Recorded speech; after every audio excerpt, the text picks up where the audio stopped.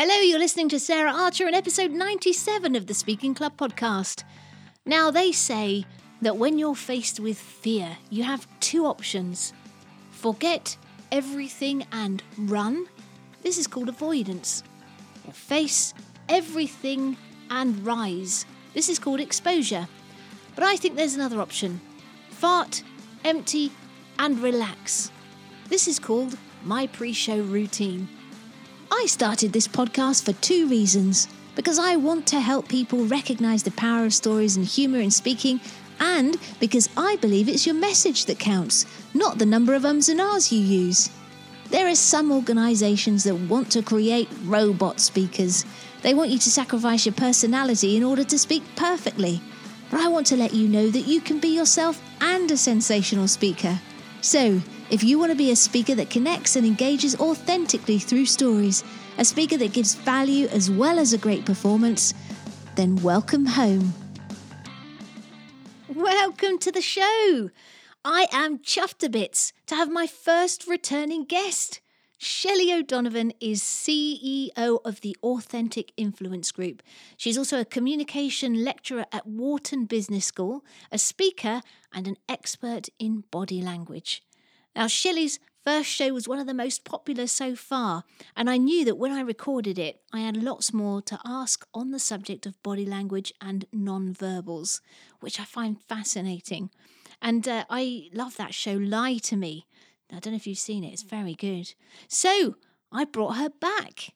And this time we're going even deeper into the secret language that can sabotage our success without us even knowing.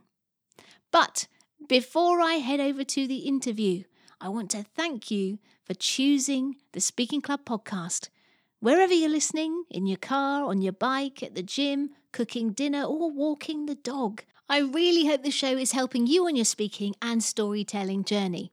Now, I want to say thank you, because if you've left a rating or review on iTunes, I'm extra grateful because it's really cool to get feedback, and it also helps other people find it too. So if you haven't done that yet and you do like the show, I'd be so grateful wherever you are in the world if you could just take a few minutes to rate or review the Speaking Club podcast, and that would be amazeballs. Coolio! Right, let's head over to my chat with Shelly. So, Shelly O'Donovan, welcome back to the Speaking Club. Thank you. I'm so excited to be back. Me too. I've got lots of unfinished business here that I want to get the lowdown on. So that's really cool. So for everyone, and maybe if people are new to the show, you were on in episode 37, and I'm going to link back to that in the show notes. But for those that, if you haven't listened to that already, then you're fine. You can listen to these two episodes on their own. But do go back and listen to that one if you haven't already, because it's a doozy. For those that haven't listened to that show, can you give a quick overview of what you do today and what got you started? Absolutely. So I help people to get what they want at work through influence. And it's usually by improving their communication skills. And a large part of my practice is doing body language. So teaching people how to use their nonverbals, so their gestures, their voice tone, their facial expressions, to really help them to round out what they're doing at work and to get what they want. And so I often find executives, as they're making a shift from one level to the next, this is often the missing piece that they don't quite have. And so if I can bring that consciously to them so they have some conscious awareness of it, they're usually able to make that next leap. Brilliant. Because I think that it really can sabotage you, can't it? If that alignment isn't there. Absolutely. It can absolutely sabotage you. So there's nothing worse than walking into an event or meeting and hearing someone say that they're excited to be there and the voice tone is just dragging. And so, if we can work on how to make that voice tone better, to make those gestures all come in alignment so that you do look like you're excited, then that makes you that much more effective. And do you find people, I mean, I guess some people, and we talked about this a little bit on the last episode in terms of, that charisma piece, but do you find that there are distinct camps of people, those that intuitively get it and those that just haven't got a clue? And is there any, have they got any sort of similarities in those two groups? Yeah, absolutely. Sure. So the research shows that there's learned behavior there that's genetically wired as well. Oh. And there's also behavior that you can learn. So it's kind of in both camps. So we have a certain ability to read body language. You see it with babies right away, right? Within a few weeks of them coming into the world, they're learning things through body language, through, they point for things and they use their body because they can't talk yet. But we also find that when we teach people these skills, when we look at the research and what the research says, in terms of how to approach a situation or how to communicate when you're using that body language, you become that much more effective. And after a lot of practice and work with people, we can kind of internalize it to the point where you don't have to be consciously thinking about it anymore. So it's almost relearning of these body language traits. Because it is instinctive, isn't it, in some senses? Because you may be saying something. I don't know if this is right. I guess I'll ask. You may be saying something, but you might be thinking something different. And what you're thinking, and then the emotions will have an impact on what we're saying. And that's where the breakdown is Absolutely. it? Yes, absolutely. So I always give the example of if you and I were out at a coffee shop and we were talking about something, and out of the corner of my eye, I see my ex-boyfriend walk in the door, right? And I might give some kind of like angry micro expression, which is just a quick flash of anger. And if you can read that, you might pick up on that and think that it's something to do with you because I'm not communicating to you that he just walked in the door. But it actually has to do with the fact that there's this other person that's come into the room. Or I may catch something else out of the corner of my eye that kind of annoys me. Maybe it's the guy who's always, taking too much time in front of me in the coffee line that walks in or whatever it is. But so we often read those signals, and some of those signals are from what's going on inside someone's head. And some of them, though, are directly related to the conversation that you and I might be having. So that's where the trick really comes in to read people appropriately. So what was in that particular situation then? Let's say that happened and I see that. Well, right. I mean, how should we handle that situation from the person that had sort of does that expression and to the person that's receiving it? So it depends a little bit on the relationship. So if we know each other well, you might say, is everything okay? You just, for a minute there, I thought I said something that might have struck a chord with you. If it's not someone that you know well, so maybe we're just like a business contact and you wouldn't want to say that, then, you make the decision in the moment to just maybe let that go. But in your head, you might say, okay, we were talking about this project that we're working on. And the minute I mentioned the budget, she made that angry micro expression. Then maybe that means that price is too high. Yeah. So that's where we talk a lot about coming back and kind of asking and finding out what's really going on, because you never really know 100% what someone else is thinking. But you can certainly ask more questions and try to build a rapport with that person to get to the heart of, is there something there with me, or was it just something in the environment that day, or the fact that person was just not in a great mood when we connected? Because that's the other thing we do as human beings, isn't it? Is we make things mean something about ourselves. Yeah. So if I saw that and I was like, oh my God, she doesn't like me, then my behavior could change to and then sabotage. So it's not just what we do sort of instinctively, unintentionally ourselves, but how we respond to what people do that can really mess things up. Absolutely. And I even tell people when networking, everyone gets so caught up in networking, like at a cocktail reception or something. What am I going to say? What am I going to say? And I tell them, don't worry so much about what you're going to say. Just listen to the other person, because so many people are not listening to the other side, but they're thinking about what they're going to say next. And so they're not even worried about you. They're worried about themselves. Like, what am I going to say? Like, they're thinking the same thing. So just focus on the other person. And that makes it a whole lot easier. So that's where, because when you were on the show last time, the company name was Illuminate the Message, which I think is still part of what you do. It is, but now it's about authentic influence, the Authentic Influence Group, which is a great name. And so is that really encapsulating this thing about, being present, being, mindful of what people are telling you through the nonverbals, and then how to respond, that captures that piece? It does, absolutely. And I do a lot of work with executives on those signals that happen in the workplace. So sometimes those signals are nonverbal, but other times those signals are different things. Like they've been put into a project that's, one of the top money makers for the company. Like that's a great signal when that happens for you. Or you've been kind of shelved into a project that's not so great. And so capturing those signals and then being able to navigate on the flip side of it, so that you can really bring your authentic self into that. I don't want anyone to come out of training with me or coaching with me and feel like I've got to completely change who I am, because that's not going to work for you, right? You have to kind of bring your best version of you. And so that's what we do. Try to really help uncover that best version for someone so that they can be really effective at work. And it just popped in my head, so I thought I'll ask. So when you're doing this coaching, let's say one-to-one coaching, can you do it over, like we're talking today, over Zoom, or do you actually physically need to be in the space with the people to do it? So Zoom, it works. I do have clients where I physically go and meet them because they're local to me and it's easy to do that. But I have clients as well that I work with over Zoom. It's really important to get that video component though, because to get a feel for, who you are and what kind of body language you use normally. And so that visual is important, but we can get that in other ways in this day and age.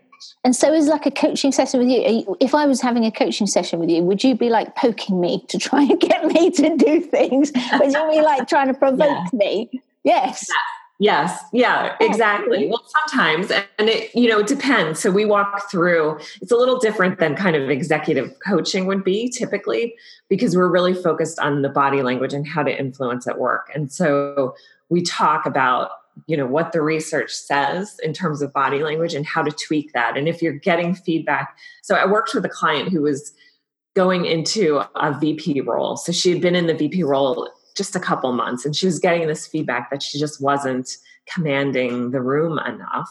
And so we worked about like where she sat when she walked in the room. She was a particularly short person. So we said, what can we do in terms of the chair? So the chair is there for you to make you look a little bit bigger in your body. And so we worked on all of those particular things, and they're all usually very particular to the person as well. Different people have different issues. So I've worked with others who are, told they're too assertive or too aggressive. And so we tone that down for them.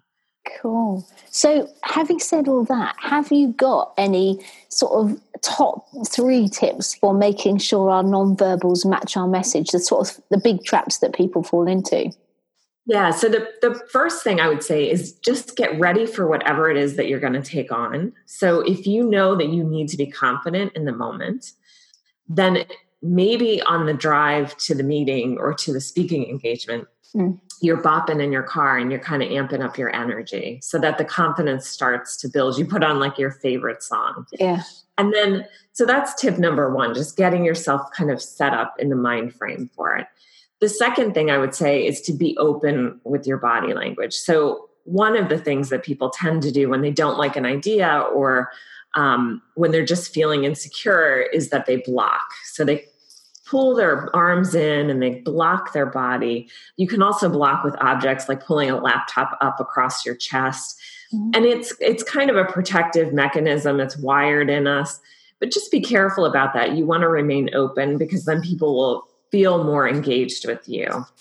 And then the final thing I would say is to just watch any of the nonverbals that are a little bit soothing. So, rubbing your arms. Men tend to adjust their ties. If you watch all the hearings out of Washington, when the questions get tough, the men start to like adjust their tie, or a woman will adjust her necklace or her neckline.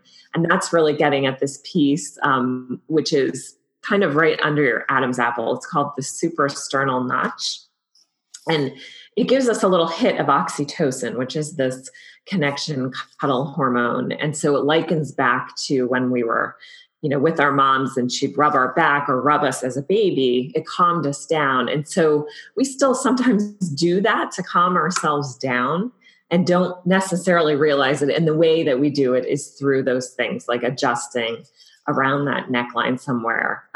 And so be careful about those types of things because they tend to make us look not confident in the moment.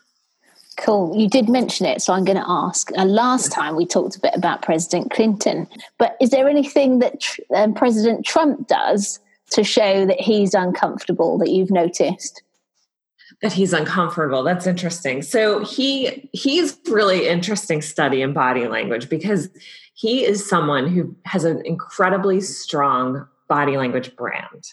And so it's the way he walks, it's the way he stands, it's the way he takes on everything. I think if someone called him aggressive or assertive, he would say thank you because that is part of his brand. I think that is very much his brand, and he knows what his brand is and he stays within it. So I've definitely seen those things as well from him. And then in terms of just in terms of kind of when he gets upset with someone or angry, I mean, I think there are some tics that you certainly see, but it's, it's really, he's got this really aggressive behavior, which is really that non-personal brand or personal brand.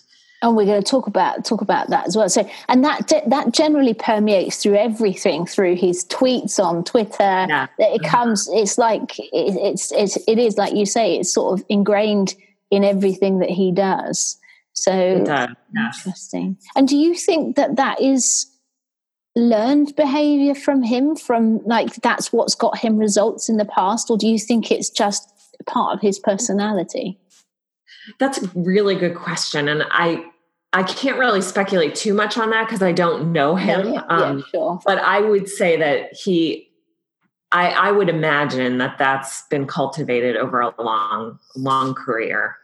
Maybe there's some of that that's genetically wired, but that's also been cultivated over a long time. So that it worked a couple of times and he's just kept doing it since, whether it's appropriate or not. Right, absolutely. Okay, cool. Right, something else that I'm really interested in. You talk about decoding the face, and we've mentioned a little bit about micro expressions and becoming more intuitive.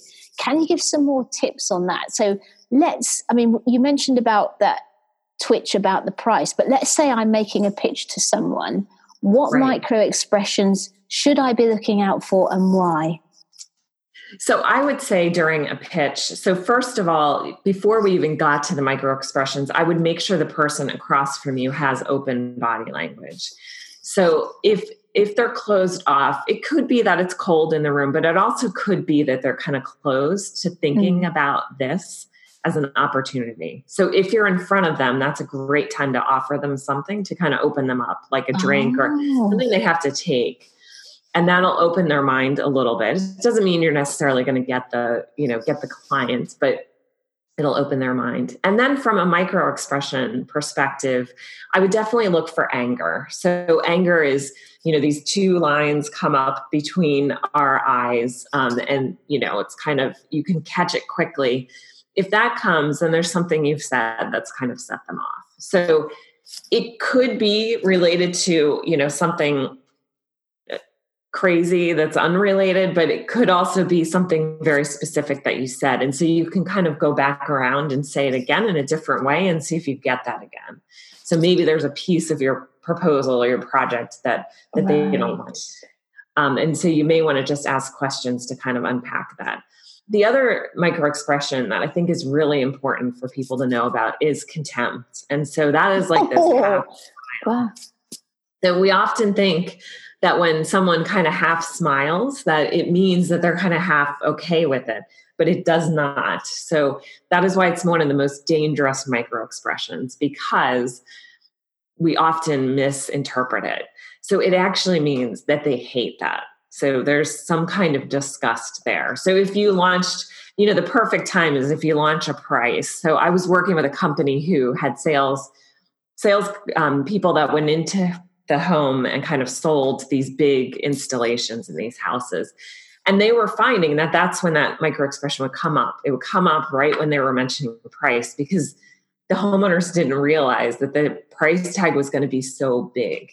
So then when they launched that, that contempt came forward, and they weren't catching it at first. They thought, oh, well, they kind of seemed okay with the price. And they were like, why can't we make the sale?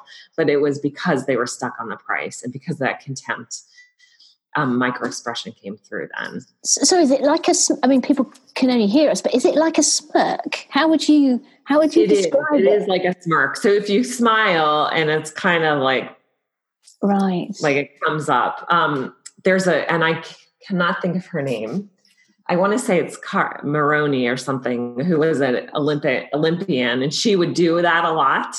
And some people do have it kind of in their baseline, which means that they just do it because it's part of how they communicate normally. But for most people, that is a sign of, disgust or not liking the thing and really hating it. So it could be they hate the person that they're talking to, but it also could be, I hate that price piece, or I hate that project, or I hate talking about this. But there's something there that you need to uncover and kind of build a rapport and come back to again. Oh, that's so interesting. I'm just thinking back to, I think this is brilliant for this is for us, for speakers and business people, but for actors as well, knowing this sort of stuff. So if I was playing contempt, that's a great expression. But also, actually, when I do talk to clients, and obviously on the show as well, about, it is a performance when we speak. And if we are telling a story on stage, then, and taking on board some of these sort of body language things to illustrate the characters in the story, or what can be quite powerful, I'd imagine. Absolutely. And I teach at Wharton as well, and I teach business communications, but I tell them they need to be somewhat expressive, because we do go through a week where we work with a teleprompter, and we are just on camera with that teleprompter. And that's the point in which you really need your face to do the work, because you're not using your hands as much in the shot. And so making those expressions, when you are telling that story about how you might have been upset about something, like looking like that on your face, like trying to bring that in, because it can just be really effective and help your audience to connect with you. Thank you for that. That's brilliant. You're welcome. Okay. Right. One of the things that particularly caught my attention on the website was about how to sell anything to anyone. And can you give me the science behind it? And it may be some of the stuff that we've already talked about. But what can we do with our face, ourselves, and our body to make us more successful in a selling situation? Sure. So there's two pieces to that. So there's certainly the side of what you do. And so most of that I've kind of communicated already, some of that in terms of being open and making sure you're catching things. But it's also really important to read the customer. So, and that becomes difficult. I know a lot of sales people that are picking up the phone and making kind of phone calls, and then they can't really effectively read that person because they can't see them. So to the extent that you can either get a face-to-face or a video conference, that's really important, because then you can catch those cues. Then you know if they're listening to you. Then you can see if the price is a sore point, or if there's no sore point. One cue that we sometimes see when someone's going to buy something, so it's either a product or an idea, or that they're just really interested, is that they lick their lips. So they've kind of made their decision and they lick their lips.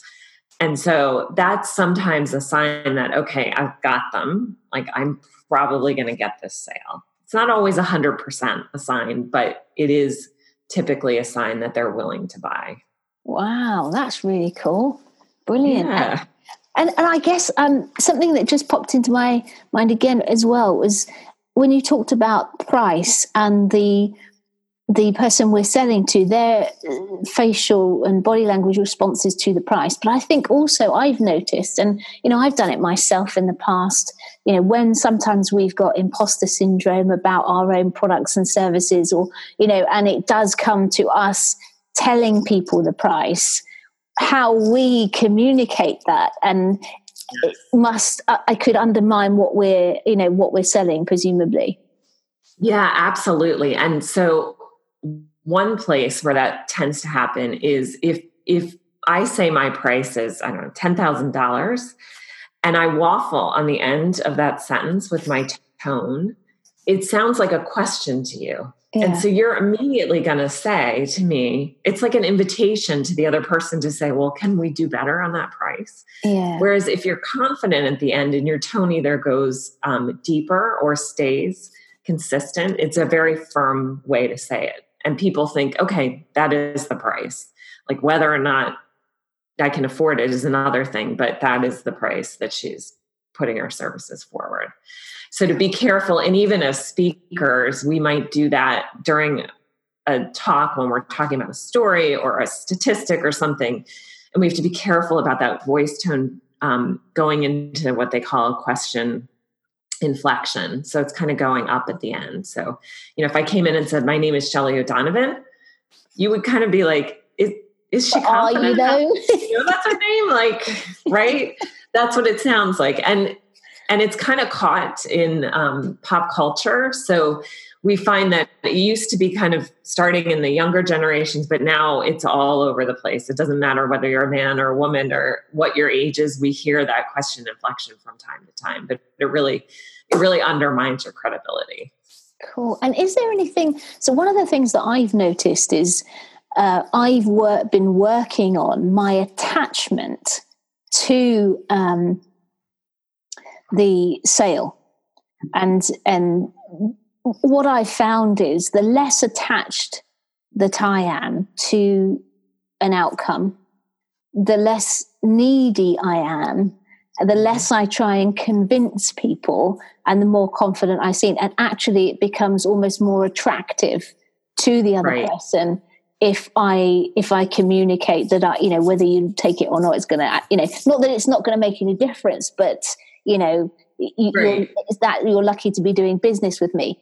In terms of our body language, I can see around the voice, but is there anything that we can do to communicate the fact that we are almost, not that you can take it or leave it, but that we're not desperate, we're not needy? Or on the reverse, is there anything that we do that communicates that we are desperate or needy that would put people... So it comes back to kind of having that open and confident body language. So having the posture confident, having, when you're talking about whatever that package is or whatever you're trying to sell, making sure that you're kind of relaxed about it. I think you're right on the mark there with not being needy about it.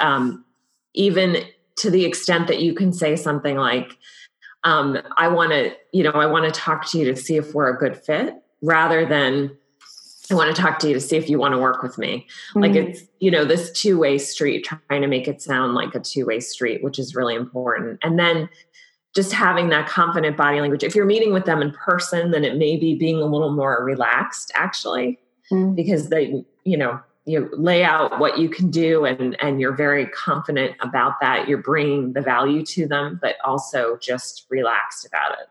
I don't necessarily need to have this, but this would be great. It would be great to work with you. Also showing that excitement.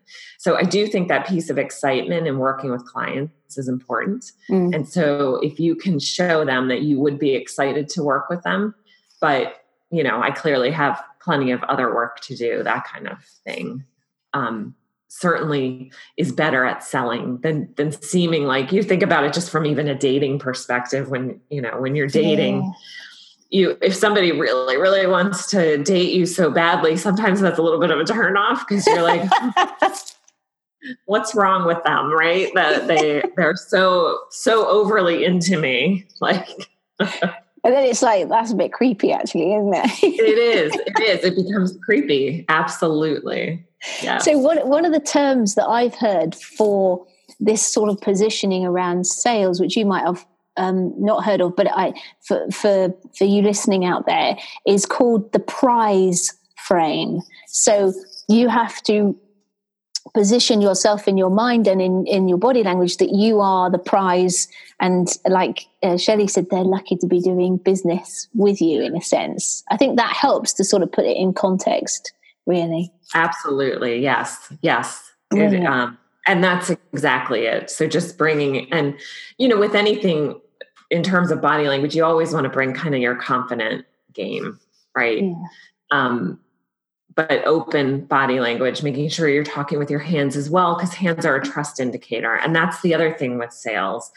If you're talking to someone and they can't see your hands, that's why sometimes phone is tough for a sales call, because it doesn't have as much to it. So a Zoom call might be better, or actually meeting the person in person, because then you can use your hands, and hands are trust indicators. They build trust. And it goes back to really when we were cavemen and we'd see somebody walking, we wanted to know that they didn't have a weapon in their hand.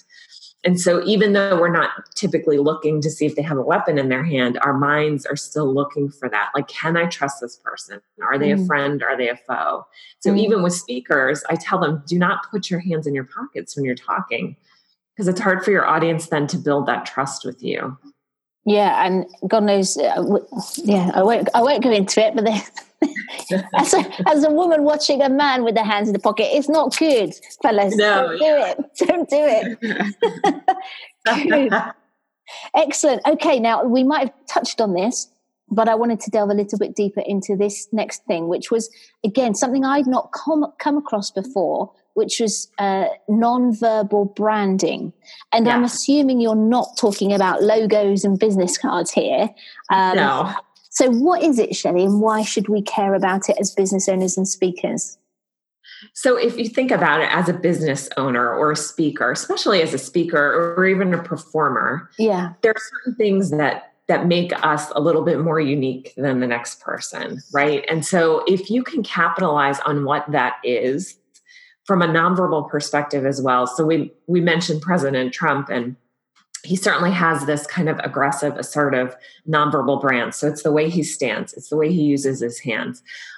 For the UK, I was thinking about this last night, and James Corden came to mind to me, because I think he has a really unique brand. I mean, I think if he walked into a room the same way Trump did, you would be waiting for the laugh, right? You would be just waiting for him to do something goofy. So it's the way he carries himself. He carries himself in a really unique kind of way, doesn't take himself too seriously. And it runs all throughout everything that he does, whether it was when he was in Gavin and Stacey, or whether it's now when he's, hosting his late night talk show. So we see that, and sometimes with actors and actresses, they get typecast because of that nonverbal brand, and they kind of get stuck.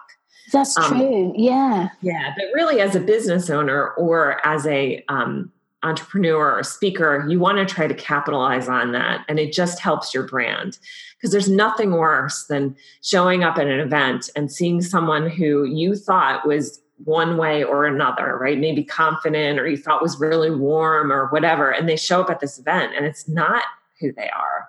And there's just this mismatch. So if the body language isn't there to coordinate with all of that, then we have a problem. And so making sure that those things are in place.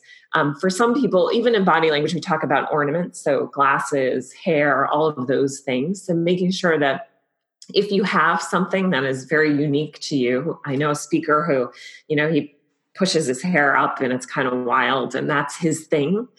And so, if he changes his hair like that, that's a really big piece of his brand that he would have to get over if he had to change his hair for some reason. But for someone else, that may not be part of their brand, right? It may be their glasses, or they may not have anything, and that's part of it. So just having that consistency as well in how you show up in the world. So I'm pondering on this about myself. I don't know if I have a brand. Cheeky, maybe. I don't know.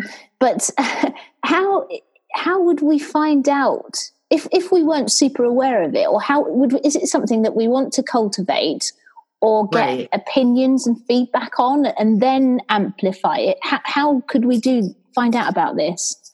So a couple of things. So first of all, I think that most people have a firm understanding of kind of who they are at the core. And as speakers or even business owners, we want to bring that out. So you don't want to, and that's why my company is called Authentic Influence, because I can teach, I worked in politics for a number of years. I can teach somebody how to be like a, slimy influencer, but that's not right. And I don't, I feel in my heart that it's really important to embrace who you are on the inside and just amplify that.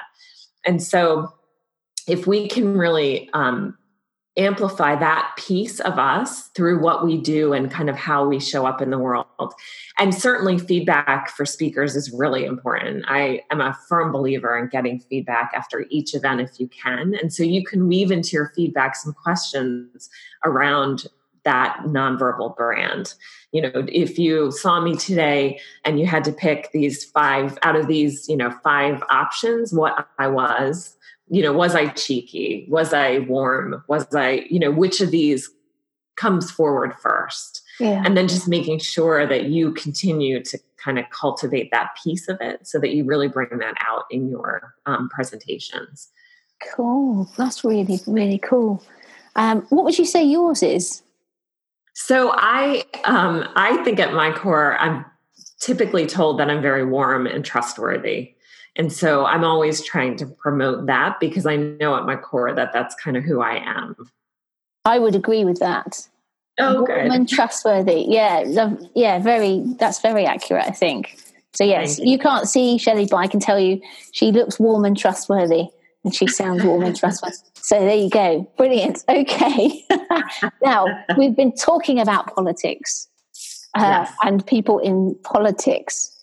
I have a final question for you here on this stuff. So lie detection. Yeah. I'm really fascinated by this. I really like that program Lie to Me and stuff. And really enjoyed that. I mean, it may be more, and I wonder these days how important this even is because people don't seem to have much care about the truth anyway these days. It doesn't seem to make much of an issue in terms of whether we trust someone or not. But how can we tell if someone is lying?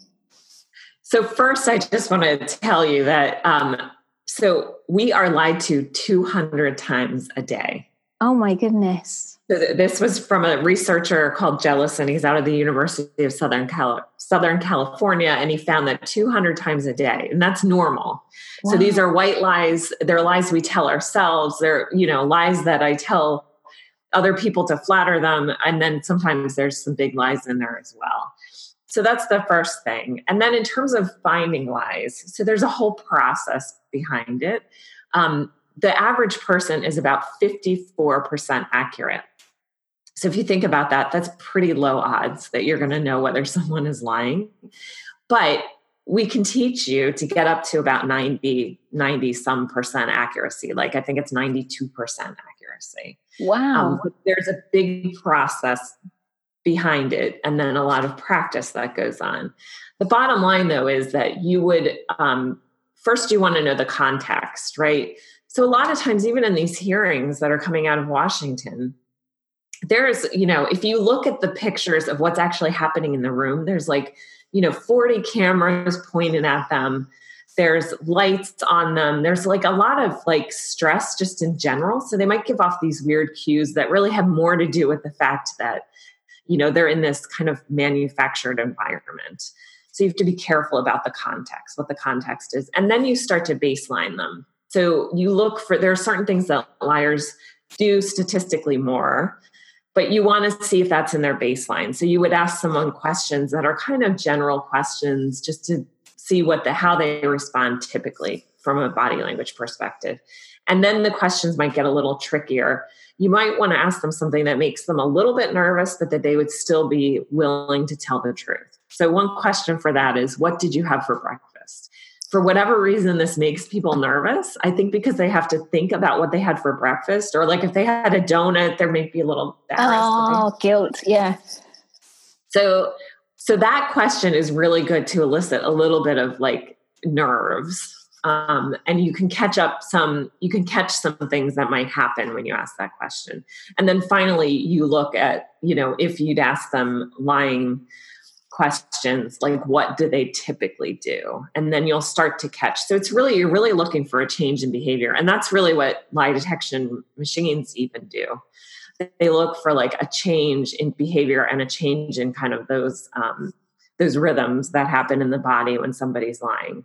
Because it's actually a lot of work to lie. It's a lot of work in front of someone to lie, because we have to be thinking, do they get what I'm saying? Do they understand it? You have to kind of make your face look like you're not lying. Yeah. And sometimes the micro expressions and things don't match perfectly. So I might say that I'm angry about something, but that micro expression comes 10 seconds too late. So then you're like, well, is she really upset about that? Probably not.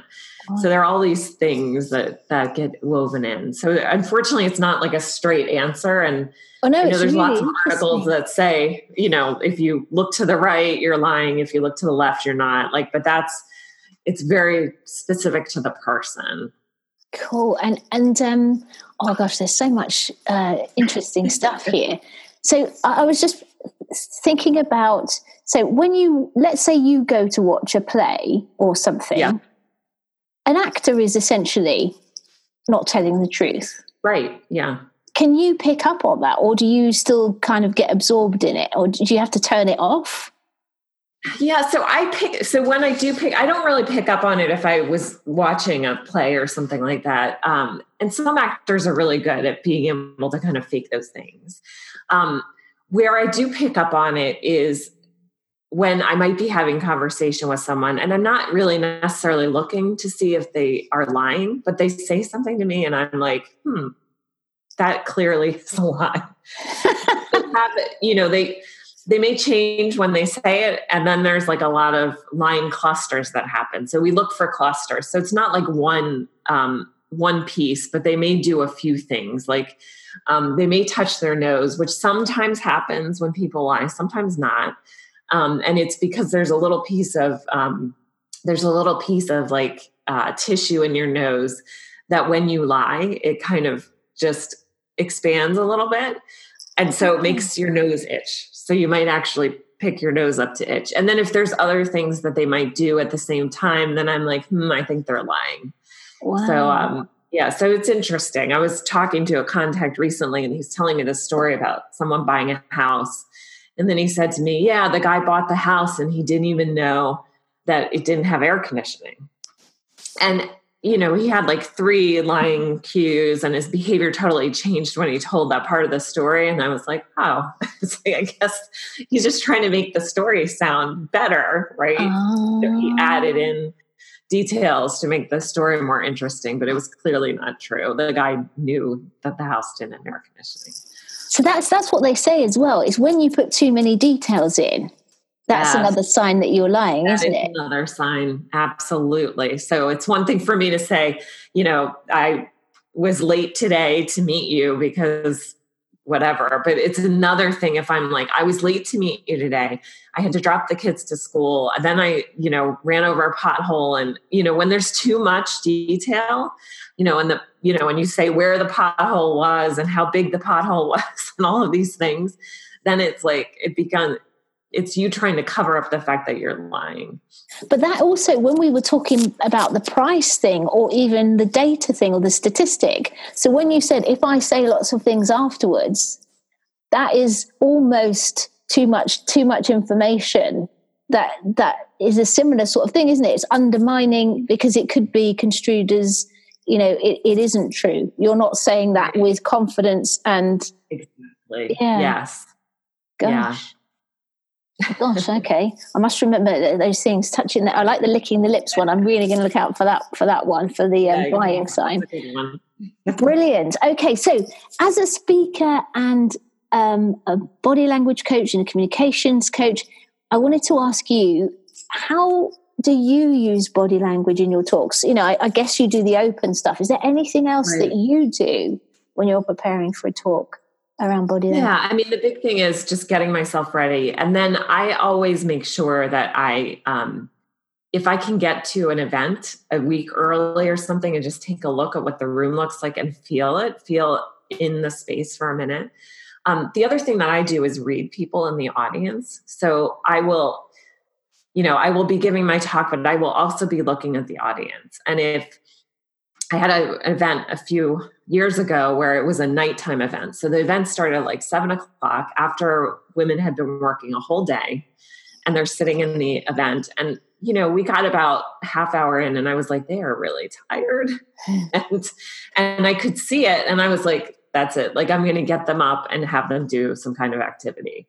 So, you start to pick up the cues, or if somebody's blocking a lot, you might be like, are they really, there's something I said that they don't like. So that's the kind of thing, like reading the expressions and saying, okay, they get it. They understand. Like, I can see them kind of processing it in their minds.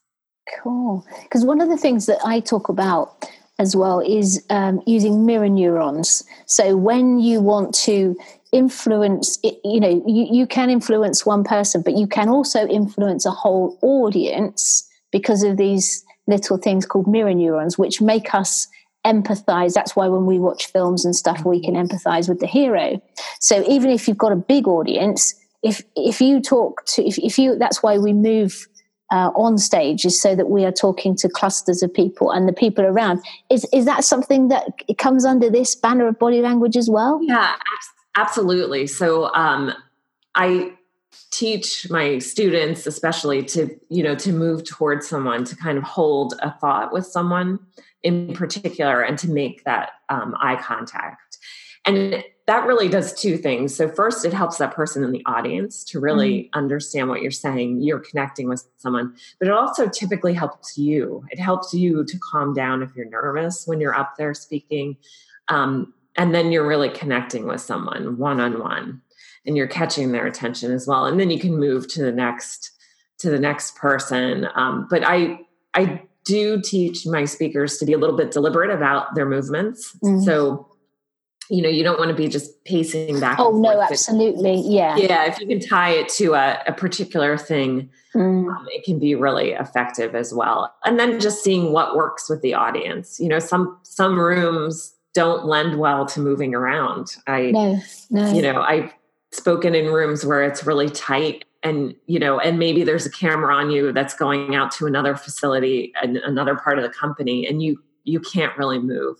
So it's like, how do you use the space that you have, and use your body language and use your movements? And the other piece that I think is really important is that there's a lot of visual learners typically in your audience, in any audience. And so even if you don't have slides, how can you give them something visual? And it may be, when you talk about an increase in numbers, like using your hand to signify rise, or whatever that is, but just something they can watch, like giving them a little bit of a show, or even your face. Right? We talked about that earlier, how important it is, if you're talking about a story, to kind of get into that person. And so if the person is, upset about something, then show that kind of sadness on your face. Yeah, no, that's really good. Yeah, I've always likened it to sort of creating cartoons for people, and caricatures. It's making it a little bit larger, isn't it, so that people can relate to it. That's really cool. Brilliant. Okay. You've done some brilliant stuff. Thank you for all of the stuff that you've shared. Now, I've got some questions for you. Some of them I'm going to have to adapt, because you obviously are my first ever returning guest on the podcast. Oh, yay. So it's you're that good, Shelly. Awesome. So now, obviously it's been a while since we talked. I guess it must be 60 episodes, quite a few. I guess I'm going to ask you, what's the biggest thing you've learned, possibly since the last time we spoke, about speaking, that's made a difference to your own coaching or delivery or whatever? Right. That's a tough one. I think the one thing that I have just learned over the course of my whole speaking career is just the more you do it, you find little things that work, and they may work for a few months, and then they no longer work, right? For whatever reason. So it's just to be open to trying new things and be flexible and to kind of play it big on the stage, which isn't always easy, but to really just like lean into it and play it big, because nobody wants someone just standing on the stage, like cowering, giving a presentation. They want you to be moving. They want you to be connecting with them. Yeah. Brilliant. Excellent. Have you had any interesting gigs since the last time we spoke? So I had I figured you'd appreciate this. I had an interesting gig. It was a pharmaceutical. I was speaking to women in pharma. And so I was right after the break. And so they had a lunch break and everybody was coming back into the room. And as they're coming back into the room, I'm talking to the event organizer and we were just talking kind of last minute stuff. And she looks at the stage and she says, "Oh, did you just see that? Is the mouse on the stage now?" What? She said, "Is the mouse on the stage now?" And I was like, What do you mean the mouse? And she's like, "Oh yeah, there's like a mouse running around in here. And now he's up on the stage." Oh my goodness. Just about to be like announced and go up on the stage. And I hate mice. And so I said to her, I was like, "Oh no." I said, "Well, please, like, if you see him, come out to me, like, please yell while I'm on there." And then all of a sudden, a few people got out in these suits and stuff from the hotel, and they're all like with flashlights looking. I don't even think they found him. Oh my goodness. For nerves, like before you go up. And what were you speaking about? What was the title of that one? So I was speaking about body language and how to use body language to influence in the workplace. God.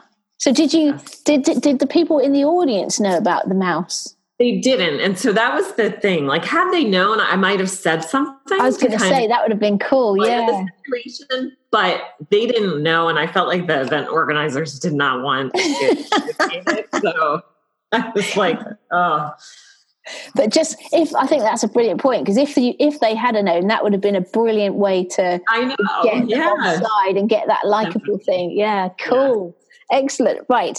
Now, since we last met, what is the book you've read most recently that has had a big impact on you, and why? That's a good question. I don't know what I had said last time, but I always come back to this book called Essentialism, which I may have talked about last time. You did. Yeah. So beside that one, because I remember. Beside that one. Oh boy. So there's a book called Total Leadership, and it's Stu Friedman is the guy's name who wrote it. And he actually taught me years and years ago at Wharton.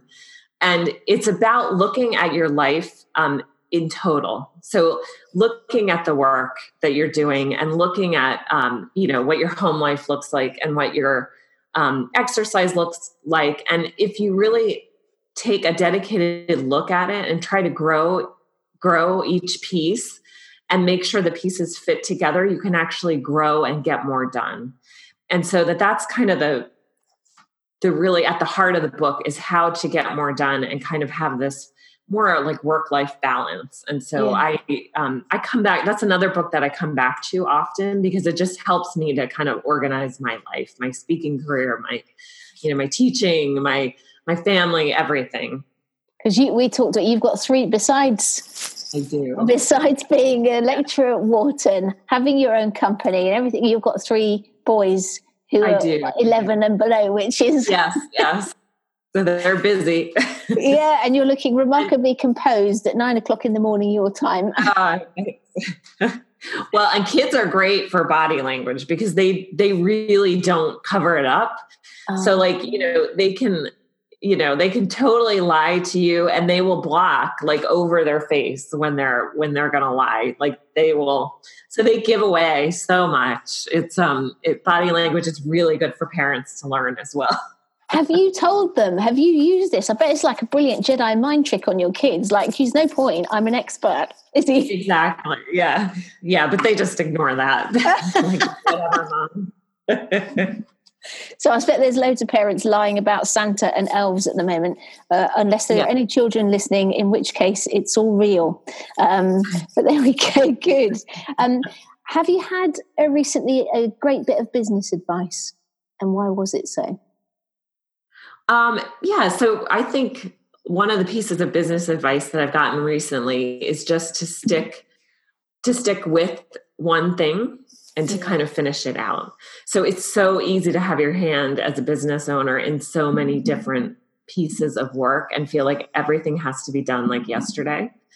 And if you can just put some consistency into things and stick with them, then you can kind of see them through. Otherwise, you're too chaotic. Yeah, that's brilliant. I don't know if I've ever said it on the podcast. It's something I talk to my clients, and I also try and do myself, which is I heard something someone said once was about, you've got your goal is to kick a football as far down the pitch as you can. And you get onto the pitch, the football pitch or field, or whatever you might call it, a field, and there's 6 footballs there. Now you can either kick each football once or one football 6 times. And I think that helps me. I don't that's kind of what you're saying, isn't it? I guess. Absolutely. Yeah, absolutely. That's great. Because it's really easy to get distracted by shiny pennies, as I say from experience. Yeah, cool. It's very easy. Yes. Now I can't remember what mentor you chose last time, and I might have even asked you for 3 before. But is there someone who is a new mentor, or someone, again, it might be the same one, I don't mind, alive or dead, fictional or non-fictional, that you would love to talk to, and why? Yeah, I would love to talk. That's a good one. So I think in terms of a mentor, boy, this is tough. I actually have someone, I'm kind of blessed to have someone in my life right now who's a mentor, who's a business owner who I talk to very frequently, a woman called Dale Power, who has a business called the Encouragement Project. And nice. So I'm really lucky to have her because she has grown businesses before. And so she's the person that is kind of my go-to all the time. Brilliant. The Encouragement Project. That sounds really cool. It is. It's really fantastic. Excellent. Oh, I shall look that up. I'll look her up and have a look. Brilliant, Shelly. Well, look, thank you so much for coming on the show again and for sharing all of your wisdom and your expertise. I learned loads again, and I really, really appreciate it. All right, great. Thank you. So before we do say goodbye, you're on Twitter, aren't you? On LinkedIn? Yes. People can find you there? Yes. And then authenticinfluencegroup.com. Right. Okay. My website as well. Brilliant. And what's your Twitter handle? So it's Shelly O'Donovan. Smashing. Nice and easy. Well, thanks so much, Shelly. Have a great rest of your day, and thanks again for coming on the show. Oh, great. Thank you, Sarah. It was fun. What a star. I love this stuff. Unfortunately, you can't see my body language right now, but I hope you can hear the smile and the excitement coming through your earphones, because I got loads of stuff from that, and I hope that you did too, and you're going to put some of this into practice so that you can increase the power of your talks and pitches and negotiations. Go for it. And make sure you go out and check Shelly's website, AuthenticInfluenceGroup.com, and her book, Success is Yours. And I'm going to link to those in the show notes, along with the episode that she was on before. Episode 39, that was, not episode 37. I made a mistake there. It's episode 39, and the link is in the show notes. And I'm sure that Shelly would love to hear from you if you enjoyed it and got something from it. So connect with her on Twitter or LinkedIn, and come say hi to me too. I'm at Sarah Archer 15 on Twitter, and you can find me by looking up Sarah Archer on LinkedIn. Well, that's it from me. Have a wonderful week, and don't forget, as ever, to go and grab your life by the nuts and get cracking. Bye-bye.